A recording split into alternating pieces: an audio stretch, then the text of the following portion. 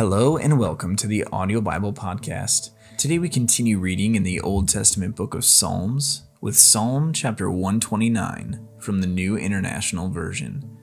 Psalm 129, a song of ascents.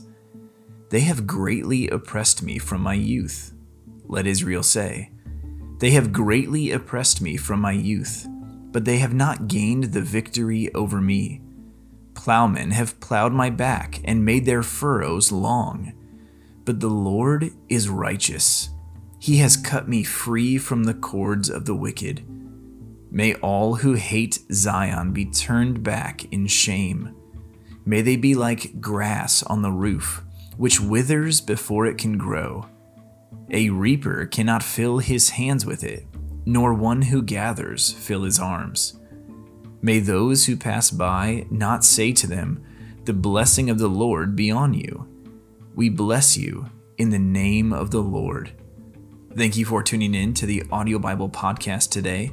This has been Psalm chapter 129 from the Word of God.